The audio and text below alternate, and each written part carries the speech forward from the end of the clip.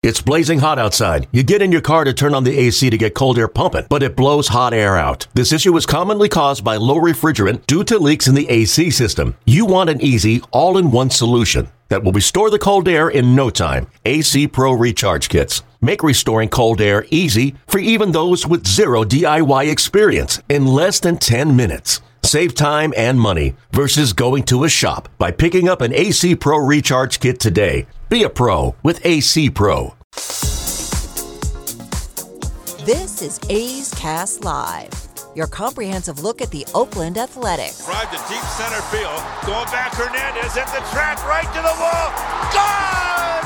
Elvis Andrus! And 29 other MLB clubs. High drive, deep left field.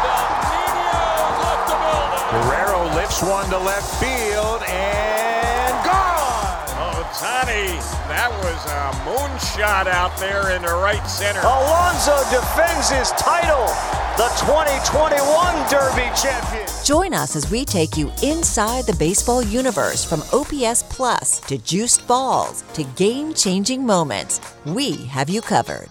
Spend your afternoon with us next from the town, only on A's Cast Live. Here's Chris Townsend. We are live from Rickey Henderson Field here at the Coliseum, getting you ready for the final homestand of the year. A 3-game set, 3 games left here at the Coliseum, and you won't see the A's again till 2022. As the Athletics are taking on the Houston Astros for 3. Get out here tonight. It's fireworks night. Of course, we do fireworks better than anybody. Nobody does fireworks like the Oakland Athletics, where they allow you to come out of the stands. They allow you to go on the field. It doesn't get any better than that. Our last firework night of the season. We're going to have Chris Bassitt showing up anytime soon. That's going to be hopefully in the next couple minutes. Former athletic and broadcaster for the Houston Astros, Steve Sparks, Sparksy, friend of the program, will be here at 4:45. And then we'll have David Forst, the general manager of your Oakland Athletics, at 5 o'clock. And at some point, Kendall Graveman, now Houston Astro, is going to join us here on A's Cast Live. I just saw Kendall probably about a minute ago hanging out with Dallas Braden. They were behind the batting cage, so at some point Kendall will make his way over. And I got to tell you, very odd seeing Kendall Graveman in Houston Astros gear. Commander Cody, you were just given a signed ball. Yeah, this is me doing work for you. This is for the young fan Ray who wanted the Marte ball. Yes. I got it taken care of for you. Thank you. I'm going to give it to his aunt tonight at the ball game. So there you go. Starling Marte signed the ball. So when I make promises, I deliver. Yeah, it's true. Well, I deliver. But. Well, we had a young kid. What was I don't remember the entire story. So I guess Marte threw him a ball on his birthday. I don't know if it was in just coming off the field or in the outfield, but he threw him a ball, and I guess he called him in the post game one day, and you told him that you would get the ball signed for him, and that was like a month ago, and here we are. We got the ball for him, and we got a different ball signed for him, so we got him a Marte autographed ball. So it's a brand new ball. Yeah, it's not the ball that he got from Marte, but it's a different one. But now he's going to have 2 balls from Marte, 1 signed. Wow. Great job, Commander Cody. You came up big for me. Yeah, well, it's what I do here. I put out fires. And you also put down a lot of bad information. I mean, I'm looking at today's playbook that you put together, and it's depressing. That's not bad information. It's just depressing information. It's depressing. It's depressing. The A's playoff odds, according to Fangraphs. Should I read it? They probably already know what it is. 0.2%. 0.2. I can't spin that. And I'm a spin master, and I can't spin that. I mean, it's basically where we are, unfortunately, this ship is sunk. You're not – there's just so much would have to happen for you. First of all, you got to win every game, and everybody above you's got to basically lose every game. Well, who plays this weekend? That would be the Yankees and the Sox. Yeah, the rivalry's back, baby. The Yankees don't have a very easy schedule remaining, by the way. The Yankees got to play the Sox, the Jays, and the Rays to end the season. Well, the Rays will have the division locked up, but Cashie's not going to lay down for anyone. Cashy, you want me to send Cashy a text? I'll tell him to sweep those guys for us. They probably going to be aligning their playoff roster and their rotation. So I don't know, but it's just all that. Reality is all that doesn't matter, and that's the sad thing, is that we could sit here and talk about everybody's schedule. We could break down Toronto. We could break down Boston. We could break down New York. We could break down the Mariners. What does it matter if you're not going to win? I mean, you won 5 games in a row. You come back home, and you allow the Mariners to sweep you in a 4-game set for the first time in Mariners history. Mariners had never swept a 4-game set here in Oakland. They'd never done that. Mariners have won 9 straight versus the A's. Like, I'd love to sit here on this field right now looking at these players and have like a different outlook on what's going on. But the reality is the reality. They have lost 10 of 12 at the Coliseum. They're now a game under 500 in division. They're 4-12 against Seattle. They're 4-9 against Houston. They've been outscored by the Astros going into this game, 81-46. And there's something about the Astros, knowing that the A's were one of the main complainers about the cheating scandal. There's something about the Astros when they see the A's, their eyes light up. And they're like, these two franchises don't like each other. And the A's haven't been able to stand up to the Houston Astros so far since the playoffs of last year to this season. And they continue to struggle to score runs. In 2 games against the Mariners, they scored 3 runs, all off 3 solo home runs. You know, the team is what they are. So it's not like you can say, well, you know, you can turn it around here at the end of the season. I mean, can they get on a streak? Yeah. But right now, they've done 4 in a row, and season's basically over. Still time left. I'm going to try to be the optimist here, even though I know you said Find me one thing to be optimistic about. Can you find me one thing? Yeah, the tragic number is 6. So they got 6 games till they're eliminated from the playoff race. See, this is what I hate. You know what I hate about this? It's like that slow death, right? It'd be better just to be mathematically out of it. Now we're talking about next year. We're looking at guys' contracts. We're starting to break down what the roster could look like next season. But no, they're still in it just enough. As you said, the tragic number is 6. With 9 to play. I don't know. Oh, here, do you want something positive? No, I don't want it. There's nothing positive. Yeah, here's something positive. The A's don't have to face Zach Greinke tonight. So he's on the IL with I think it's a neck, something with his neck. So they're facing Brandon Bliak. I think I'm saying his last name right. He's only making his 2nd start of the year. So that's who's starting for the Astros tonight. Greinke, who you and I debate all the time. I think he's a Hall of Famer. You don't. That is not true. You're not a Greinke guy. I feel like Mike Gundy. That is not true. I'm a man. I'm 40. Well, he's almost 40. So. No, now that Greinke's gotten over the 70, right? He's over 70 WAR at this point. Yeah, once he went over 70, it's hard to debate that. He is at, let's see, I'll pull up his baseball reference page right now. Greinke's at 73.1. Yeah, if you're my threshold for sure, if you're over 70, you're a Hall of Famer. So that's not true. You're fake news saying that I don't think he's a Hall of Famer anymore. Hashtag fake news. Well, I still think, he's close to 2,000 strikeouts, too. He's only about 200. He's 194 away from 3,000. What was Musina's WAR when he got in? Musina It was like right around 70. Yeah, remember, he's never won a Cy, never won anything. Musina he was 82.8. Ooh. With 200, I'm 12 off. 270 career wins. Greinke is at 219 career wins, but a 3.41 ERA. Musina's is a 3.68 ERA. You know, the thing for putting Greinke on the IL, is that just, you know what, let's just rest him for the playoffs?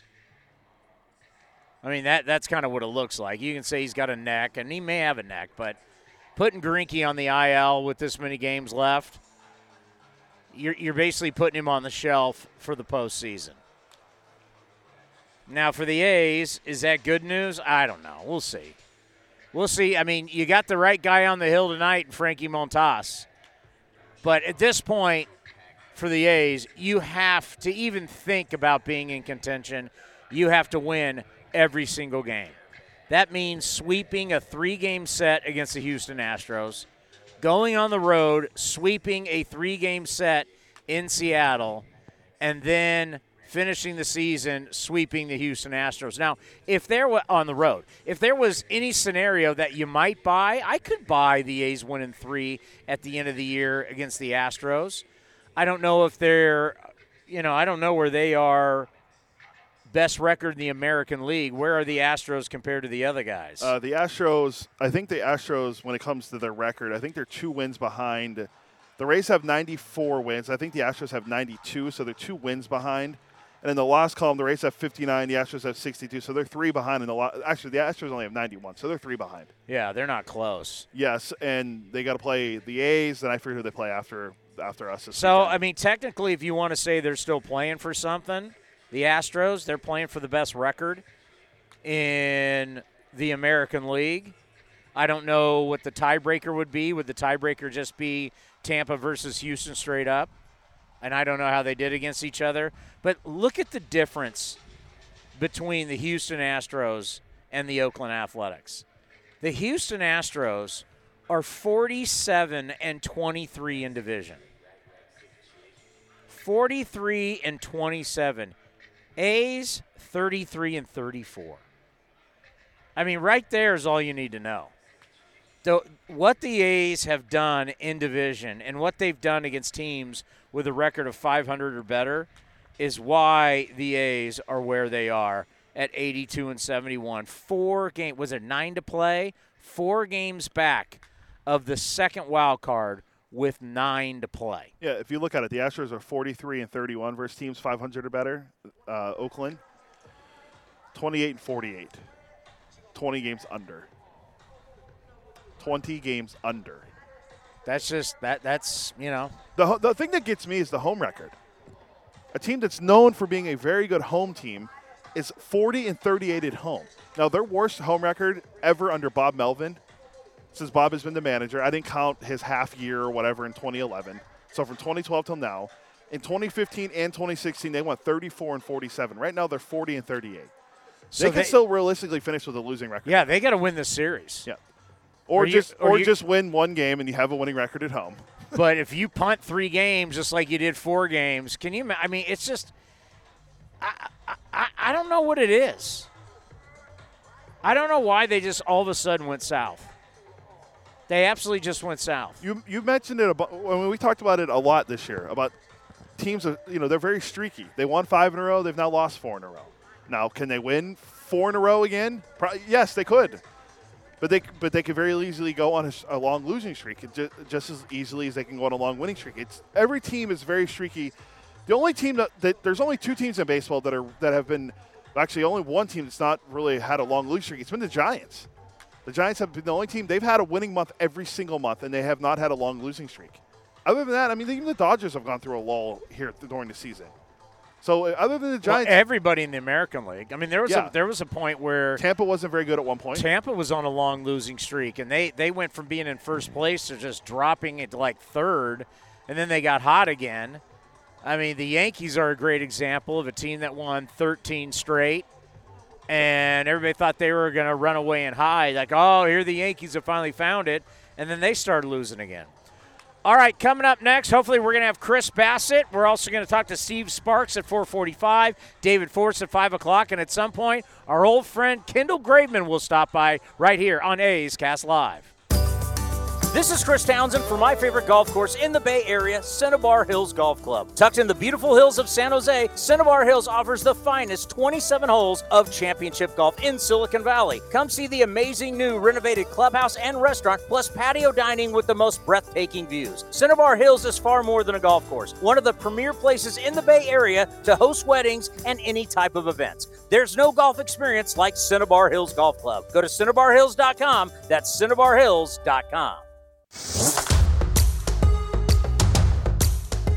This is Ace Fan and the creator of the Balfour Rage. right field Will. You're listening to A's Cast live. Here's Chris Townsend. The great right field Will. I didn't know he claims to be the creator of the Balfour Rage. That's what Twitter says, and I believe everything I read on Twitter. I do too. Now, is that copyrighted? Is that... Again, I believe everything I read on Twitter. You're just taking Twitter for its word? Yeah, I mean, I'm like Jim Harbaugh. It's on the internet. It must be true. Hypotheticals. You know what? I know I was a little negative last segment. I'm going to give you a positive. If I can be a ray of sunshine right now for you, it is a spectacular day here at the Coliseum. And firework night is going to be awesome. No one does fireworks better than the Oakland Athletics. And you know what? The bottom line, all you can do now is go out and win. And Greinke's not on the mound, so I don't even know who this guy is who's pitching tonight. And you're saying he's got how many career starts? This is his second start this year. But is he career starter? Or is he a reliever? He's more of a reliever. Brandon Belak is his name. He's a 25-year-old starter. So we're 11th round draft pick from the Astros in 2017. So we're looking at a bullpen game? Could be. He's only made one start this year. He's pitched in 47 innings. He's a 4.21 ERA. He's 3-3 this year. 3-3 last year for the Astros. So he made his debut last year. So he might have been one of those guys that was pitching. Remember how many guys that Blummer told us was pitching in the low A that they called up last year? The name sounds familiar. I think he pitched against the A's last year. Let's pull up the old game logs from 2020. Yeah, so last year they had so many injuries that our buddy Jeff Blum, the Cal Bear, the World Series hero, said they were bringing up guys who, I mean, they never saw these guys at spring training. These guys were like an A-ball that they had guys pitching last year during the COVID 2020 season. He pitched in one game versus the A's last year in relief. He pitched an inning, gave up 2 hits, no runs, and that was in Houston on September 10th. So that's when he last pitched. Yeah, well, I remember the name. But, yeah, behind Frankie Montas today, what will be truly interesting about tonight's game is you're running out of time. If Frankie's got it going, how long will they keep him in there? Because remember last time, they end up winning in Anaheim by the skin of their teeth because the bullpen came in after Frankie, who had only 87 pitches, and they took him out. And after the game, we heard he was tired. And you're like, where you are today, you got 87 pitches in the 7th inning. I think you got to expect him to go out there in the 8th. Last game of the year, Chris. Can't hold anything back. What do you say? What are we saving it for? I should have pulled that drop from the Waterboy with Brent Musburger and Dan Fouts. It's the last game of the year, Brent. Can't hold anything back. I mean, this is it. I mean, it was it yesterday, and it was it the day before and the day before that. Remember we were talking about, you got to take 3 of 4 from Seattle. 3 of 4? He's got to win a game. 3 of 4? You got swept in a 4-game set. Is it too cliche to say that this is a, wait for it, must-win game? If there was ever a must-win game, I think this is the game. Wow, Chris Davis just launched one into the luxury boxes on Mount Davis. Yeah, this has been just it's been a really strange year. It's really kind of hard to explain. I think when we look back and we kind of, delve into it in the offseason, when you think of everything that is going on, when you think that, we're still dealing with the pandemic is still raging around. We're giving vaccination shots here inside the stadium. At one point, we had FEMA outside of the ballpark giving jabs constantly. You just think about coming off of 2020, but 2021 is still bad. There's the talk of, is this thing going to get done in Oakland? Is Howard Terminal going to work? You wonder about that. Now the talk of Las Vegas. about this team, the team's future. Now the speculation on Billy Beane, on Bob Melvin. This has just been a really weird year, and at times not very positive. And I wonder how much did this weigh on this team? Because it can't be good. Liam Hendriks came out and he said it, and we've never really talked to the players about it. But Liam Hendriks said, yeah, the ballpark stuff does kind of become a distraction after a while. And everybody knows that this place, built in 1966, and it's outlived its purpose. It's definitely time for a new stadium. Everybody in the big leagues has a new stadium unless you have a classic ballpark, which would be Wrigley Field or Fenway Park. But, other than Tampa and Oakland, everybody has a new stadium. And Tampa Stadium, having been there before in St. Petersburg, that place is terrible. Terrible. And the Braves have how many new ballparks in the last 20 years? 3? So they went from Fulton County Stadium to Turner Field, the house of our man Dale Murphy. Yeah. Turner Field, which was it was like Olympic. That's where they hosted the Olympic Games. That's where the opening and closing ceremonies were. And then once the Olympics were, see, that is smart. What they did in Atlanta, they built a stadium. And because so many of these places where they host the Olympics, whether it's summer or winter games, they build all these facilities, and once the Olympics leave, those facilities go to crap because they don't get used. That was the one where it was really smart, where they built that park for the opening and closing ceremonies, and then after they did a little construction and turned it into the Braves Field, where they had such great success, where they won 14 straight divisions. They won a World Series, played in multiple World Series. But yeah, Texas is now they're in their second ballpark. Yeah. We can't get a ballpark built. And we've talked about it a lot, and I've had to address it on A's Cast Live with fans calling in. It's just the reality. It is really tough to build in the state of California. It really is. You can ask the LA Rams. You can ask the San Diego Chargers. You can ask the Los Angeles Clippers. You can ask the Sacramento Kings. You can ask the 49ers. You can ask the Warriors. Building where you want to build in California is not easy.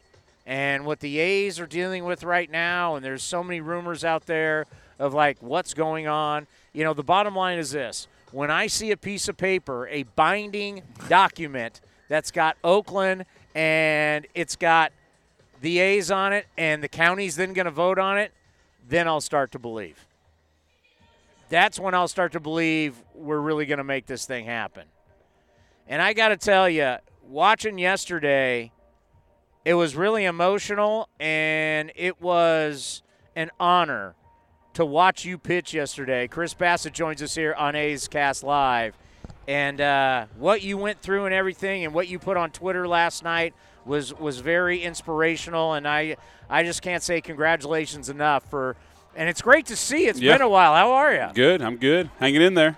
What was that like for you, your family, to get back on that mound? Yeah, I feel like it wasn't as emotional for me as I would say my family kind of thing. It was just one of those things where it happened. It's part of the game, unfortunately. But yeah, it was. I was more so upset, kind of thing, over the last month, how things have kind of went, and obviously our pitching kind of struggling a little bit, and our bullpen kind of being abused a little bit, and knowing I could have kind of put a stop to that a little bit, and not being able to. That was the worst part, I think.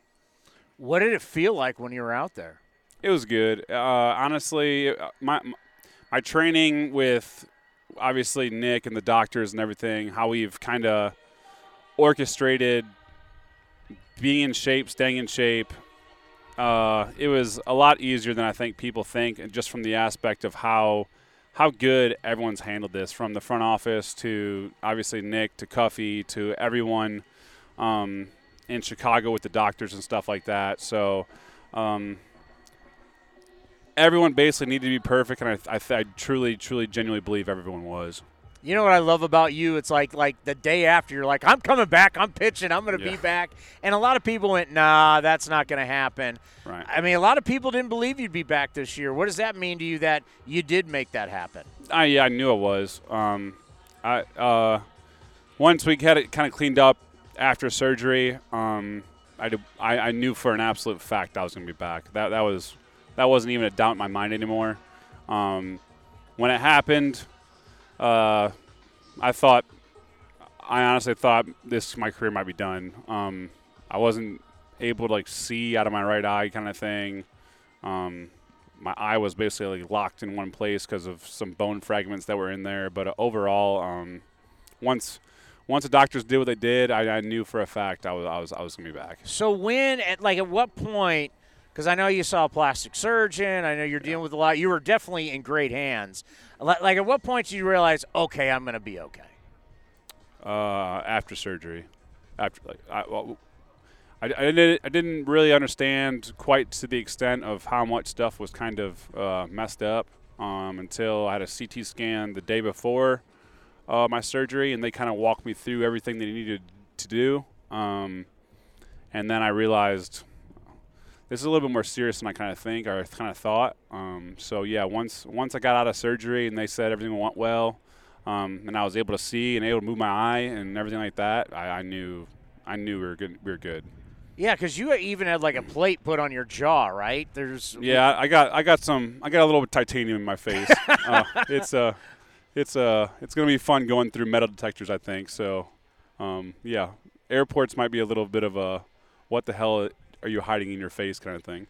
So yesterday, a lot of people are like, we want to see him keep going. And sometimes, in sports, the medical personnel has to save athletes from themselves. Mm-hmm. But the way you're feeling yesterday, do you think you could have gone a little longer? Yeah, I mean, there wasn't really much debate. I could have easily went longer, but at the same time, what's the line that you kind of draw that it's not worth the risk at what point? And Bomel and Emo and David and Nick all said it was 3 innings. I only threw 2 innings in LA to prep myself for that start.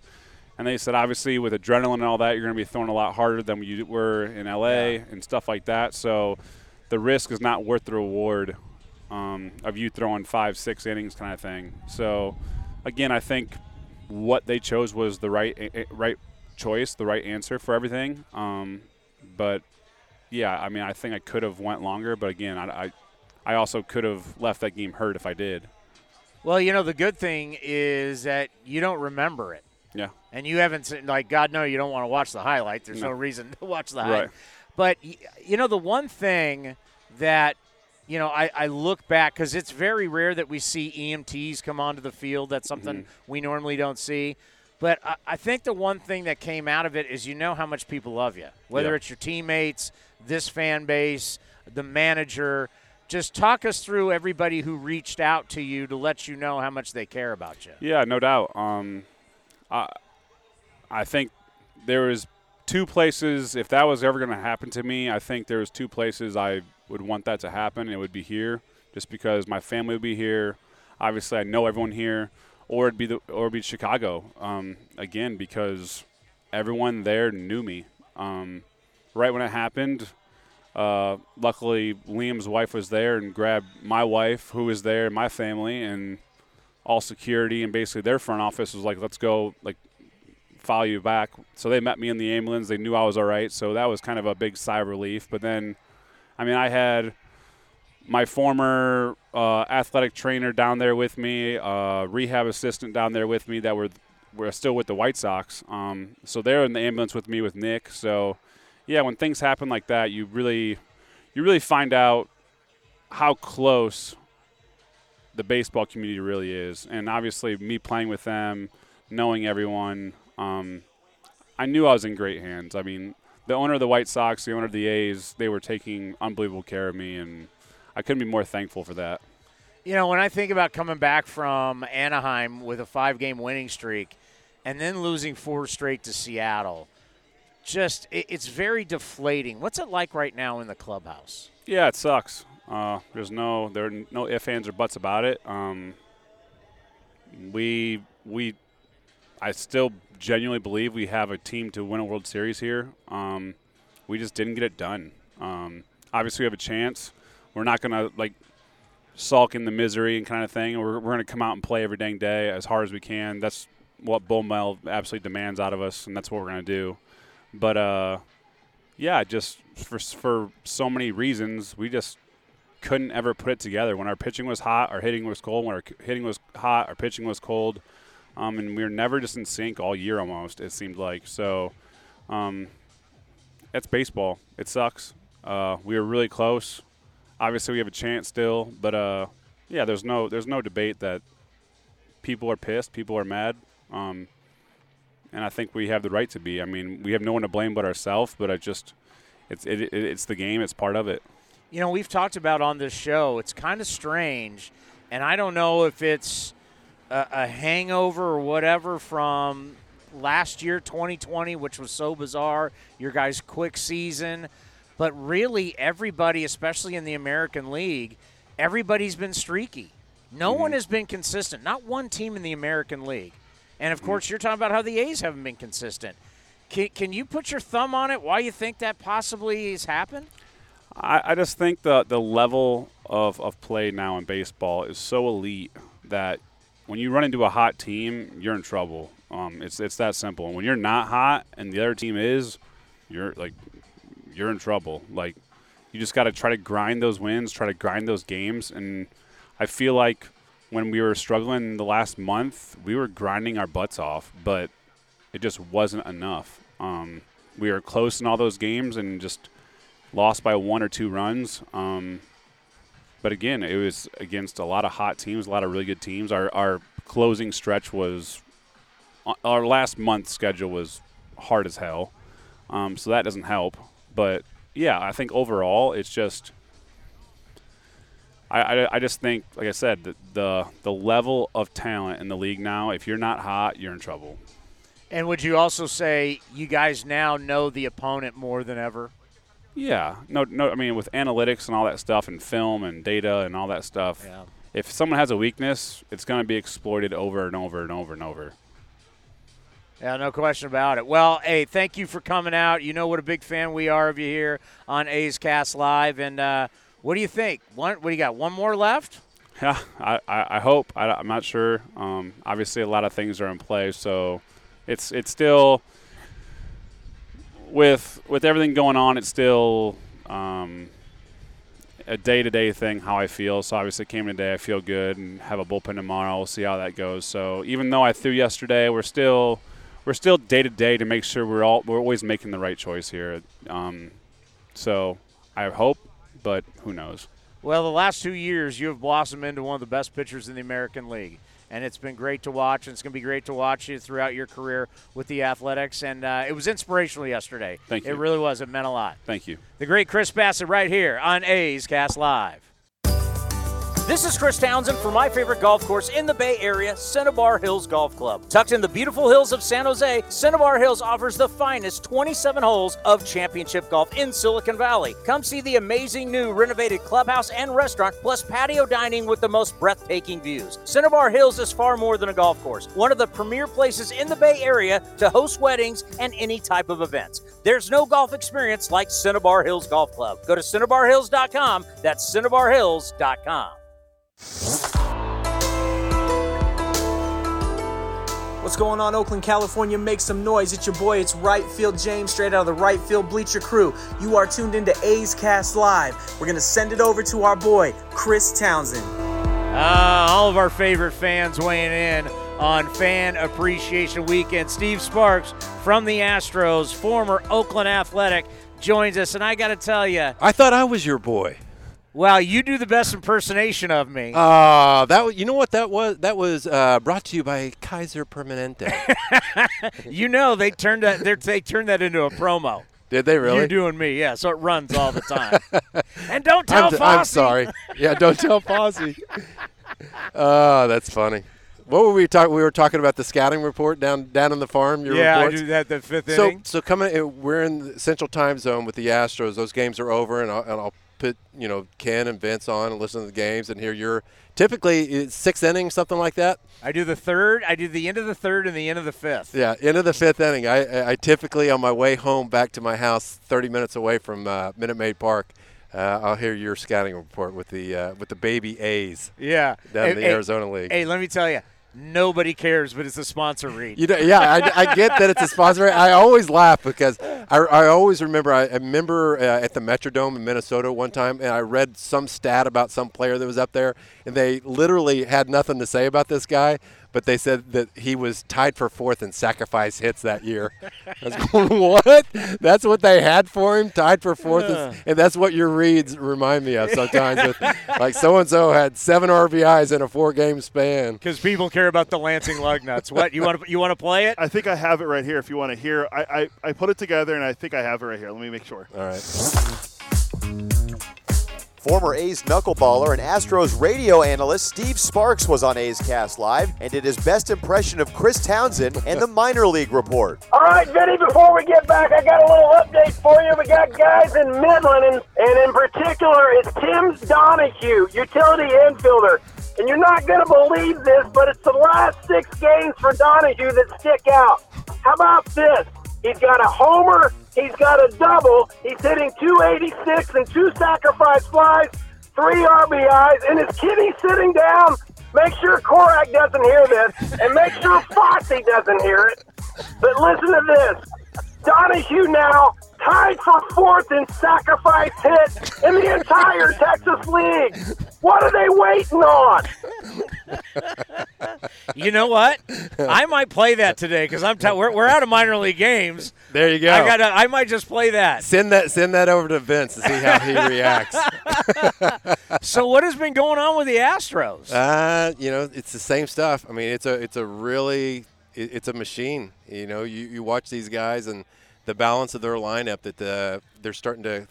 It looked like they were bored for a little while, but right now in the last couple of series now, it looks like they're getting more sharp focused and concentrating a little bit more and having better at bats, and they look like the team that we've seen the last few years. So Greinke going the IL for me is probably just something like, hey, we're not going to pitch you and rest you for the postseason.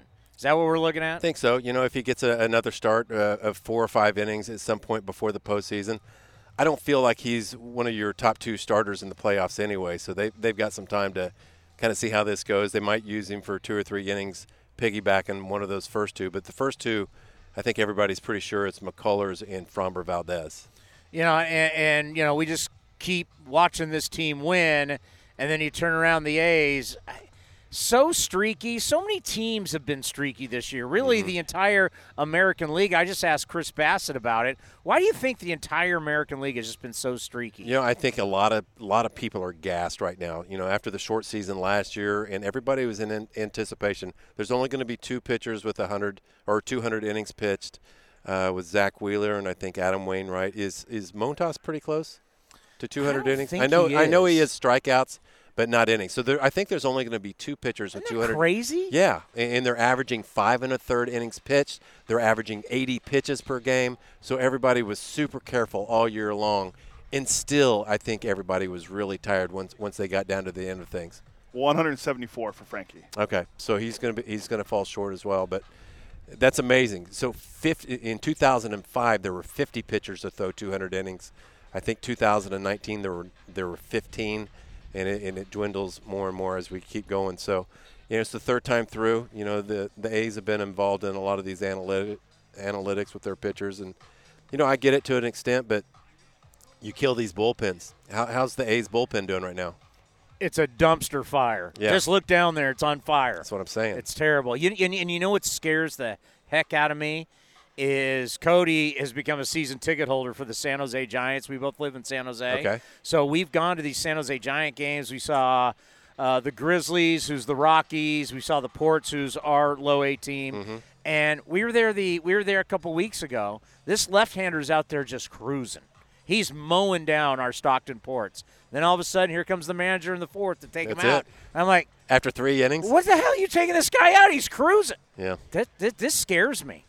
I know. It's changed. The game's changing. It's okay. We want to change along with it, and I just need to learn why.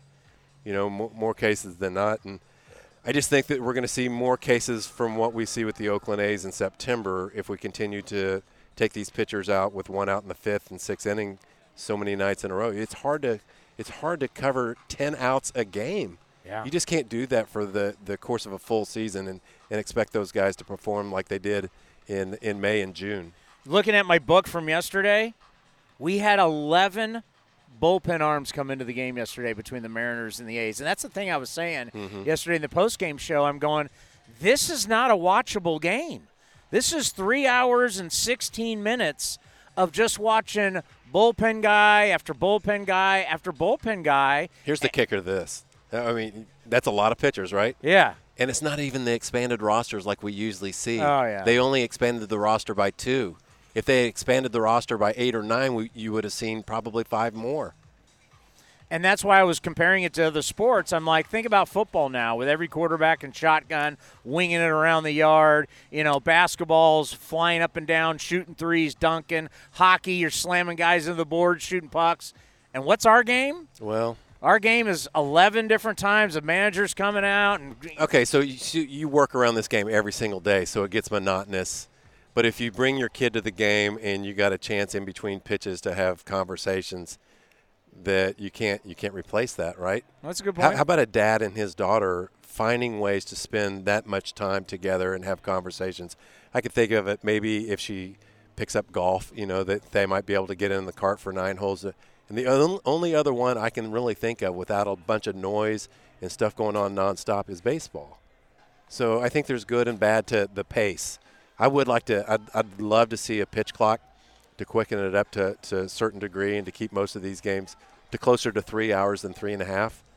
But it still lends itself to a lot of good conversations and relationships, I think, can flourish because of the pace of the game. The pitch clock is working in the minor leagues. That's what I've heard. And and they got a bunch of kids down there also throwing 98. Because the thing is, like, you think that these pitchers are throwing so hard every single time that's why they slow down. But in the minor leagues, they're throwing hard too, and this pitch count is keeping the games under 3 hours. Right. And I think it'll work. I think, you golf, and that you've played with some guys that are really slow, and they'll take it's the worst. 3 warm-up swings, or they'll line up their putt for 3 or 4 minutes, and you're just looking at your watch. And frankly, when there's a slow pitcher for the Astros, I look around. I see Altuve biting his fingernails. I see Correa looking down at everybody's bored, even on their own team. And I think there's a lot of pitchers, because they haven't been told that they're slow, are slow and they don't know it.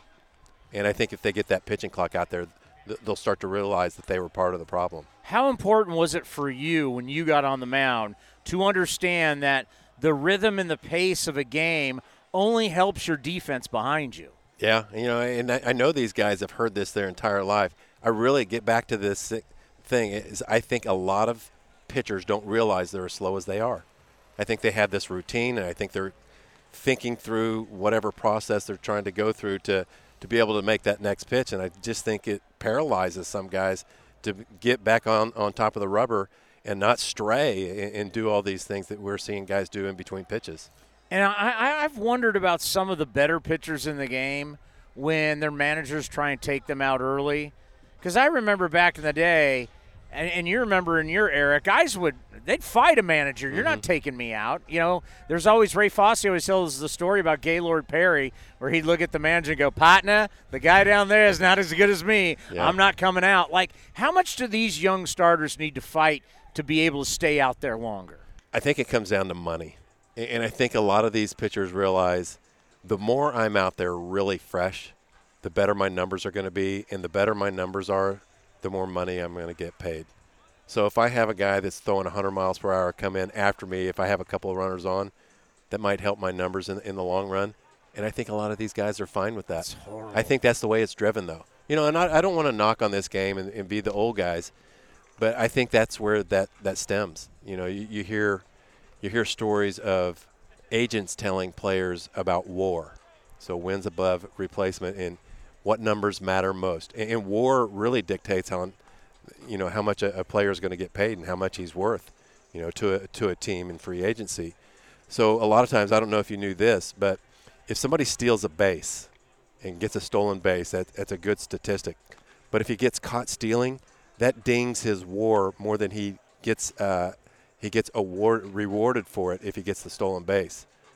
So it doesn't make sense for a lot of these guys to run if their WAR is going to suffer if they don't make it at a really high clip.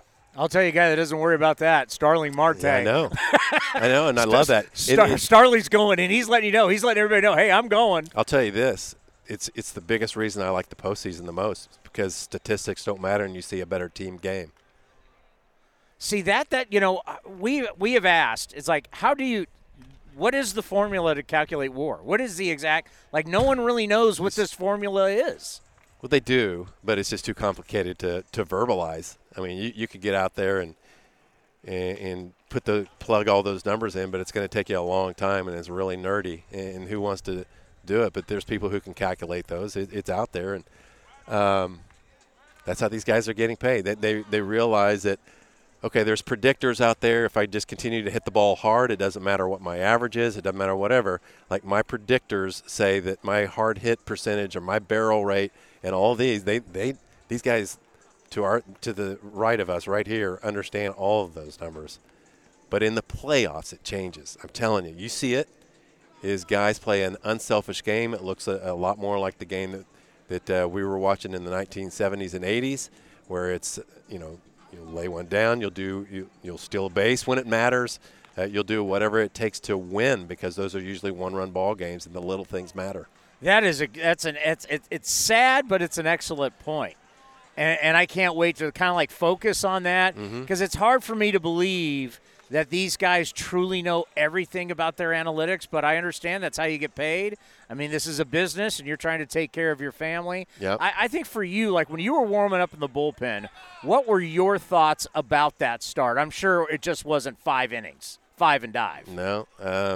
Mine was to complete the game. I felt like, as a knuckleball pitcher, that was my niche on that team is, I'm not going to have the best ERA, because there's going to be days where I'm going to walk 7 and strike out 5 or whatever it is, but I'm going to go out there and make everybody else's starts in the rotation a little bit better, because I kept the bullpen more fresh, because I went 7, 8, 9 innings quite a bit, because I could throw more pitches. We're talking about potentially expansion going on. Baseball wants to go to 32 teams, and obviously they got to get the A's healthy, they got to get the Rays healthy, but I'm thinking 32 teams. Is there enough arms in baseball? There's enough arms. There's just not enough strike throwers. So a lot of these arms are rushed to the major leagues because they can accumulate so much swing and miss. And that's what everybody's kind of figured out in these front offices, is that swing and miss takes the chance out. You're not rolling the dice by somebody putting the ball in play if you can strike them out. And if you walk them from time to time, so be it. But they'll take their chances by the strikeouts.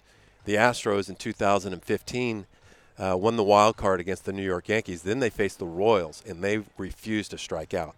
And the Astros couldn't get them out. They were just, I think it was 4 outs away from going to the championship series, and that was the year that the Royals went all the way. But they just kept putting it in play, and the Astros, it was 2 or 3 inches away from Correa or Altuve. Is this everything? There's just too much chance, and the Astros realized we don't have enough pitchers in our bullpen to get swing and miss. We've got to get guys who can strike people out, because we cannot continue to roll the dice and rely that our defensive positioning is going to be perfect every time.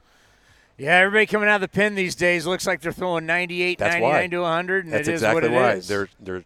They're out there to strike them out. So, do you think we'll ever see a chance for a knuckleballer again? Yes. So Bob Melvin 2 years ago in Houston tossed me a baseball. And he goes, "You think you could throw a knuckleball with this?" I said, "No." This is before the game, after his little media session. I said, "No." And I didn't realize. He gave me a game ball, and it was hard as a rock. It was just like a cue ball. It was slick. It was hard. Nothing to be able to dig your fingernails into. And that's why the ball was flying out of the ballpark, all that stuff. But the major leagues went to that opposite end of the spectrum to get the ball flying out of the ballparks to score more runs. But because of that, there was no way somebody could throw a knuckleball. There's no way that you could grip it consistently enough. Because you can't dig your fingernails into it? Can't dig your fingernails into it and even get a grip. It's just like a cue ball almost. So I know just by grabbing a ball here every once in a while I know that they've softened the ball, and we're not seeing the ball go out of the ballpark like we did 2 years ago, let alone last year. And I think there will be a comeback at some point. I mean, it's just different. Everybody's looking for variety in something different. Right now it's the spin. Everybody wants to see somebody with unordinary spin, whether it's the fastball, the curve, the slider, or something unique about the way they throw the ball, and they want to take advantage of that. And I think that the knuckleball plays into that. I think somebody will get back into the big leagues and have some success, and then we'll see a lot more teams follow suit. Let's end on this. We know you got to get ready for your broadcast. What's it been like traveling again? It's been good. It's a little different. Obviously, we go to different cities, and there's a different policy in just about every city we go to. Seattle's been buttoned up quite a bit. Chicago as well. San Francisco, when we play the A's, we stay in San Francisco. They've been buttoned up. But I'll tell you, Texas is the wild, wild west. Some of these other cities we've been to have been a lot more free as far as what we do and where we go. And it matters what you have on your badge, what kind of access you have. But these players for the last year and a half are very used to the Zoom calls now, and to be able to kind of navigate their way through that. And I think they'll probably fight for that in the CBA. So it might be a little tougher for us to get the access that that we kind of enjoyed for so many years. Well, it is great to see you. Thanks, man. Appreciate it. Yeah. We're having fun, man. I love this job. I love the game. Yeah. And, I love the A's organization. I love Oakland, the Coliseum. I love all of this about this. It's kind of a shame. I understand, some of the politics of what's going on here, and I just hope things get ironed out and the fans can enjoy a really good product, man. This A's team has a lot of great players, and it's, they're not completely out of it mathematically, but the last couple of weeks, I know it's been hard on everybody. Well, we always appreciate the time. Coming up next, it's the David Forst Show right here on A's Cast Live. This is A's fan and A's Noise host Elena Matsarkis. You're listening to A's Cast Live. Here's Chris Townsend. Fan Appreciation Weekend, the last 3 games of the 2021 homestand. Hopefully we'll be able to maybe have some playoff games here, but for the regular season, this is it. And at firework night, and it's beautiful out here at the Coliseum. It's now time for the General Manager Show, the David Forst Show. And David, good to see you. How you doing? What's up, Chris? I like your optimism. That's the right way to go into the weekend, is still thinking about playoff games. Well, you got nothing to lose, right? That's right. You don't lose anything being optimistic. How tough was that, though? You win 5 in a row, you feel great coming home, and then lose 4 straight to the Mariners. Yeah, it was not our 4 finest days, unfortunately. It came at a bad time. And look, that's a team that for some reason we've had trouble with all season. It's hard to explain. I think we match up well with them. We had a tough road with the Rangers this year too. We sort of found that in the division that some of these teams we just did not play our best baseball against. At the same time, we went 15-4 against the Angels, who, obviously missing a couple of their big guys, but, they've held their own against most of these teams. So it's hard to explain and really hard to watch the last 4 days, unfortunately. Chris Bassitt was on earlier, and he just said, you know what? When you run into a hot team in Major League Baseball, teams are so good and you're not hot, you're in trouble. For sure. And it's interesting to think about us not being hot because, like you said, we came off 5 wins. Not easy wins. The 2 games we won in Kansas City, we had to battle, and then for whatever reason, we held on in Anaheim. But yeah, they are hot. They're playing well. They've got a good formula right now. They've got starters who keep them in the game, and then they've got a bullpen who's throwing really well when they're ahead. And we know how well that's worked for us over the course of the season when we played well, and that's what we ran into. By the time their bullpen got into those 4 games, we just didn't have enough time to get back in it. I think about Chris Bassitt getting on that mound. I know we talked about Chris and, how everybody was pulling for him, and just what that mean for you to see him go through everything that he's gone through and to be back on the mound. It was really emotional, and it was a triumph, honestly, for a lot of people and a lot of parts of this organization. Chris first and foremost worked his butt off to get back and never, I think from probably the time Nick got him to the hospital that night, he never doubted he was going to get back out there this quickly or sooner. So he deserves a lot of credit, but you look at our medical people, our athletic training staff, our strength and conditioning people, the pitching folks who put the plan together, like that is sort of what an organization does at its best, is get someone like Chris back out on the mound. And I was really, really proud of a lot of people yesterday.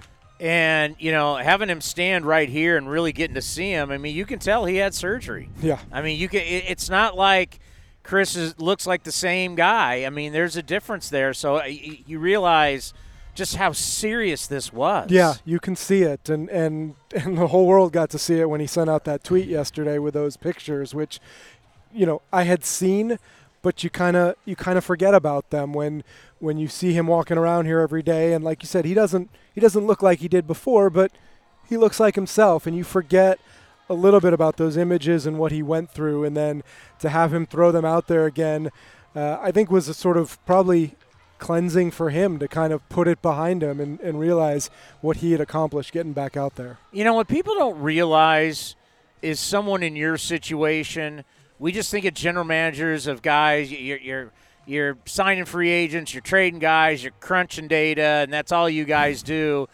But you got to take care of people. And when there's like a crisis like what happened where I said to Chris, I mean, it's not often we see EMTs come onto the field. I mean, you got to take care of these people. I mean, that's part of your job. I think people don't realize. And I've talked about, you guys keeping people safe through COVID. I mean, there's more than just, I want to say, data that you have to do and take care of this organization. Right. No, you're right. And look, the public part of what we do is putting the team on the field and making trades and signing guys, and that is the very public part. The other side of it is managing an organization full of people who you care about, you have relationships with, and that has been more evidence in the last 18 months than at any point that I've been in this job. And when something like this happens with Chris, it does feel like, and I think I said this to the media the next day or so, like it feels like you've been through something very traumatic and all your people have too. And you watch this, you went through it, the players and the staff. I thanked the staff the next day for getting the players through that game because they had to carry them through that. Like there's all these people who are affected. And it's a big part of it. So like I said, for me to see Chris on the mound yesterday, first of all, what it means to the team is great. Like it gives everybody a boost when you try and put your best 28 guys out there. Like he's a part of that. That's great. But it also means that so many other people worked hard, were able to sort of put this traumatic thing behind them and turn it into something good. Obviously, losing your best guy is traumatic. How much do you think that affected the team overall? It's hard to say. I mean, there's a snowball effect, no doubt. When you lose your ace and you lose not only his performance every fifth day, but the domino effect it has on using the bullpen and all these things, it's hard to quantify. But I think we all felt it the last month for sure. And that's, look, it's part of the game. Everybody has to overcome injuries and sort of make transactions and pick it up. But yeah, that was a tough one. I mean, you think about the last 2 months and you lose Ramon to suspension and then you lose Bass. And those are also two of your emotional leaders. I mean, that we've heard time and time again what Ramon brings to the dugout and to the field and all these things. And Chris does the same thing. On the days that he's not pitching, I'd be hard-pressed to find somebody more vocal in that dugout, more responsible for sort of the emotion of the team. And when you lose him, excuse me, there's a tractor going by. When you lose Chris on top of that has an effect. He was physically gone for a couple weeks, just having to stay back in Chicago, and that's a hole you need to replace. See, that's the great thing about doing the show on the field. You get the reality of what is going on here at Rickey Henderson Field is, yes, a tractor just went by. You talk about bullpens, and it just seems they're just really fickle.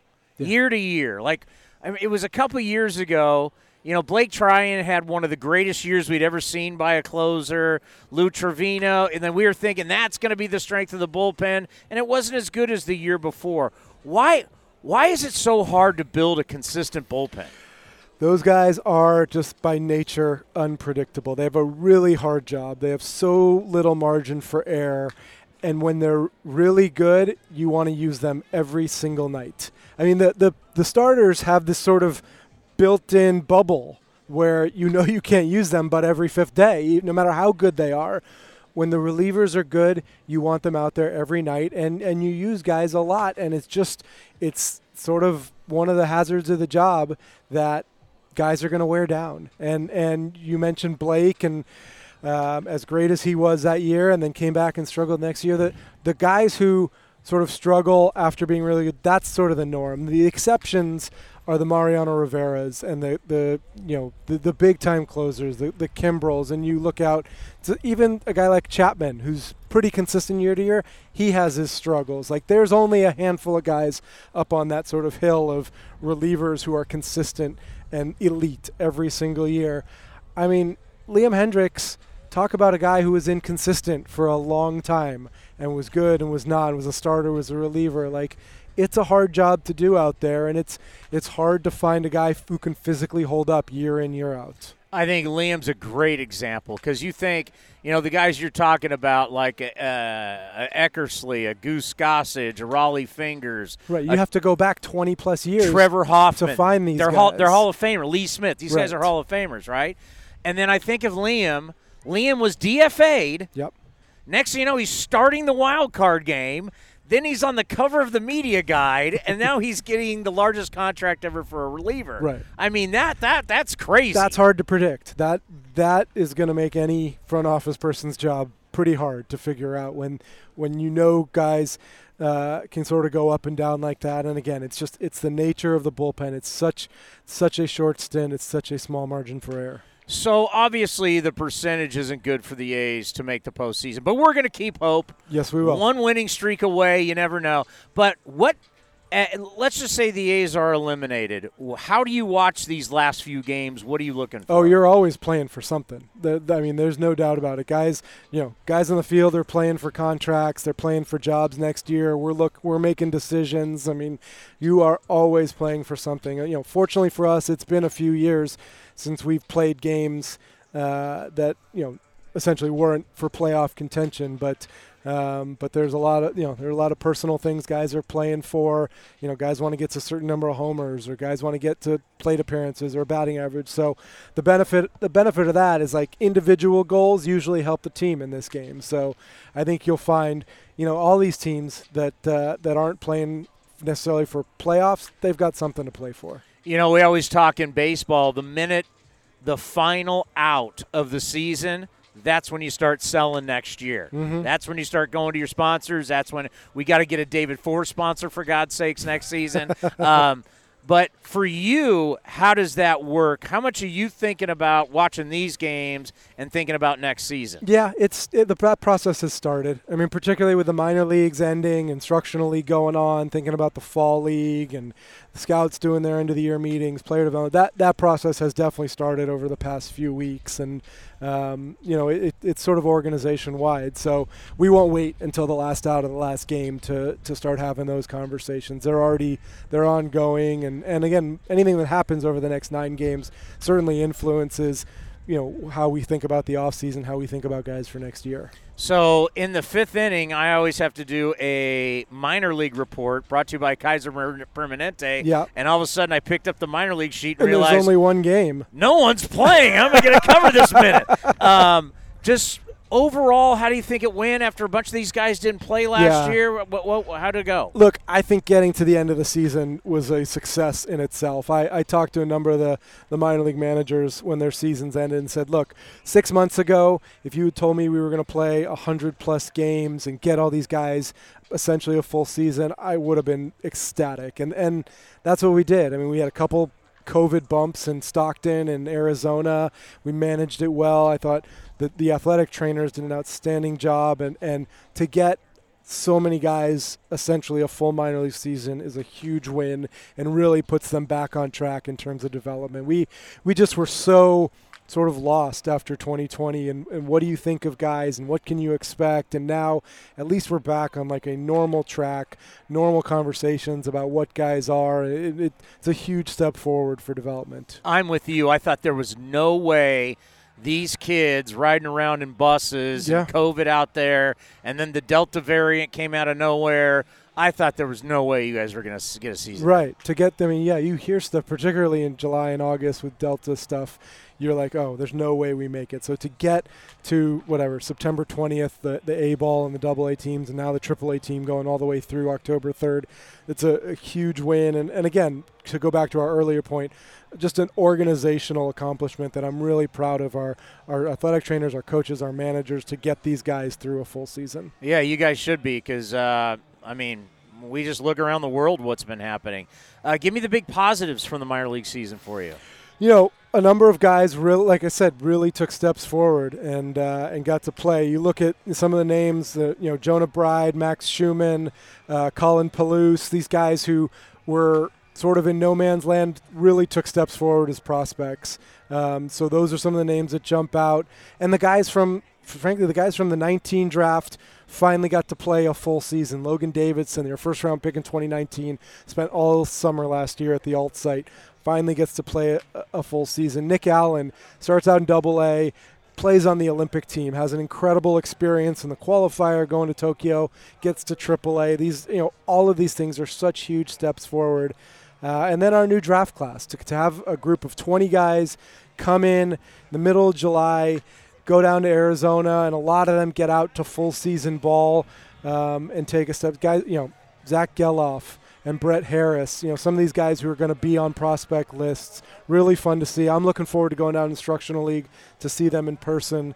And, again, just to be talking about the minor leagues as a normal thing on a normal schedule is really where we all wanted to be. Yeah, we went down to San Jose and saw Geloff. He's an athletic big kid, and he can swing. It was impressive. Really impressive debut. Rico Bronya just raved about him as a kid, as a leader. And then when you see he can do a little bit of everything on the field, he's going to be fun to watch. I know this is going to be tough to answer, but getting back to really normalcy, draft, amateur baseball, minor leagues, when do you think we'll see that? Do you think it's anytime soon? It is hard. And then, obviously your question is kind of about COVID, but we also have a CBA discussion that's going to linger over the off season. So there's still a lot of uncertainty. We feel really good about 21 and having played, but there's a lot of uncertainty surrounding us right now. I'd love to say 22 is going to be a totally normal year. I'll believe it when I see it. Yeah, I just think about the CBA and I say there's so much money out there. I mean, everybody's doing so well. All the top players for the most part, other than like Juan Soto, they all have contract extensions. I mean, come on, don't mess this thing up. I've got enough on my plate. I can't handle that too. So you and I will find out at the same time what happens. Does that change how you do business in the off season? I don't know yet. We'll see when we get there. All righty, great stuff as always. And yes, I'm getting you a sponsor for next season for you coming on. We always appreciate the time, and we'll talk to you next week. All right, see you, Chris. The David Forst Show right here on A's Cast Live. Hey, this is A's fan and co-creator and member of The Last Dive Bar, Brian Johansson, and you're listening to A's Cast Live. Here's Chris Townsend. I love that guy. You see him out in left field with the pins, and he also is the guy that does the Laser Ramon. You remember the great Razor Ramon? Hola, Chico. Come on. Of course I do. And then he went to NWA, right? NWO. He went from Razor Ramon to Scott Hall. All right, let's do a little buying or selling. 1 second. Oh, well. Not ready, huh? It's time for buying or selling. Sold. Right now with Chris Townsend on A's Cast Live. All right, so the other day we were talking about Johnny Lesta and how 200 is the new 300. And, well, he got his 200th career win. He's now 200-117 in his career. He has a 44.5 WAR. He's won 3 World Series, and he has 1 no-hitter to his career. He has a 3.63 ERA, and he has 2,478 career strikeouts. He's the 30th left-hander to reach 200 wins. But the better question is he a Hall of Famer? Now, if you look at Jaws, established by Jay Jaffe from Fangraphs, if you look at Jaws, which it looks at WAR, and then you have WAR plus 7, your best 7 years of your average. Jay Jaffe? Yeah, so Lester's at 39.7. Now, the guy's pitching right now. Verlander's at 60.8. He's going in. Kershaw, he's a 61. He's going to go in. Greinke, 60.7. He's going to go in. I think so. You don't think so. We established I think he's going in. Adam Wainwright's at 40.5, so he's already better than his teammate, John Lester. So his WAR 7, the sum of your best 7 years, is 34.6. Verlander's is 49.9, just to give you a little context.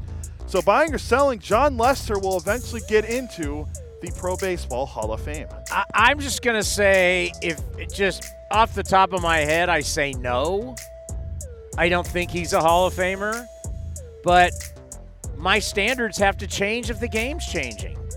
Aren't our standards going to have to change if pitchers aren't getting to 200 wins? If he's one of the last pitchers ever to get 200 wins, doesn't that say something? Yeah, like remember what was and he was good in the John Lester was good in the postseason. Won 3 World Series, yeah. Yeah.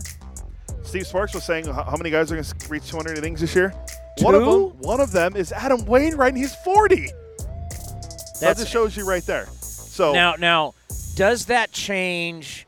Does it revert somewhat back next year, where now we're going to have 10 to 15 guys with over 200 innings, or is this new baseball? Because this is scary to think.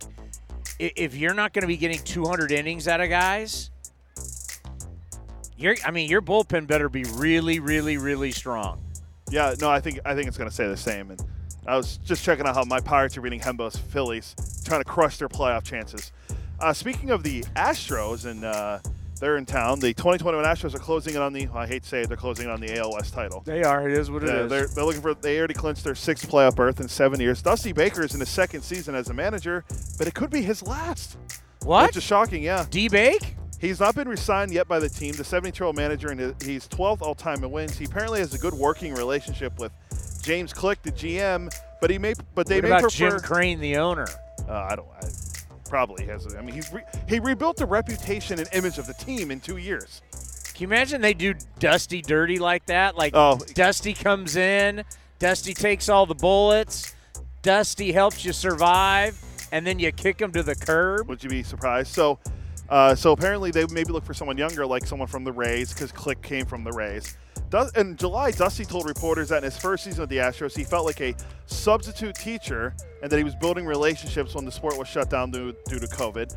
This year, I feel like the teacher, he said, I feel like I'm one of them. Buying or selling, Dusty Baker will be the Astros manager in 2022.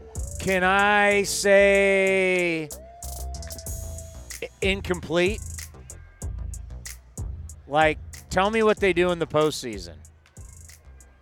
Because I got a feeling how they do in the postseason we'll see what his future is. Like, if they go out first round, it's see you later. If he takes them to the World Series, who knows?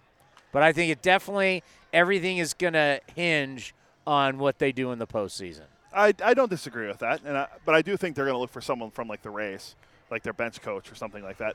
Quickly, Yankees are upset. Who are we rooting for? Don't even. Are we rooting for Yankees or Red Sox? Garrett Cole's on the mound. You got to root for the Red Sox, and they're down 7-0.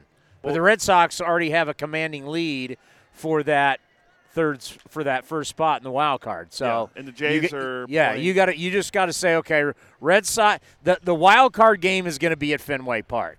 It's who's now going to be in it. Is it going to be the Yankees? Is it going to be the Jays? Is it going to be the Mariners?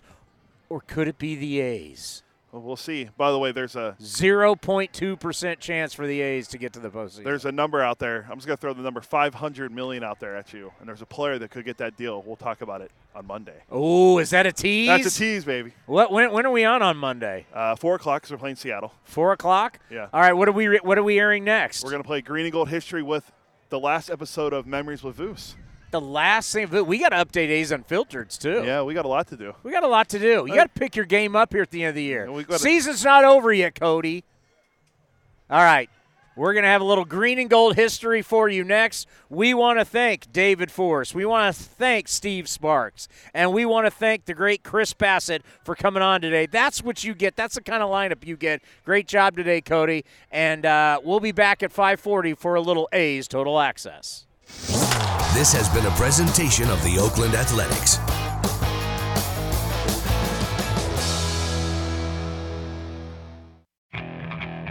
Okay, picture this. It's Friday afternoon when a thought hits you. I can waste another weekend doing the same old whatever, or I can conquer it. I can hop into my all-new Hyundai Santa Fe and hit the road. Any road. The steeper, the better. Because my all-new Santa Fe is available with H-Track all-wheel drive, so I can hit the trail without a worry in the world. Heck, with 3 rows and best-in-class rear cargo space, I can pack the whole family in with all our gear. We've got available dual wireless charging for our phones, so we'll never lose touch with civilization, and we won't lose touch with the primordial power of Mother Earth. So which is it? Waste the weekend or do something a little more epic? And conquer it in the all-new Hyundai Santa Fe. Visit HyundaiUSA.com or call 562-314-4603 for more details. Hyundai, there's joy in every journey.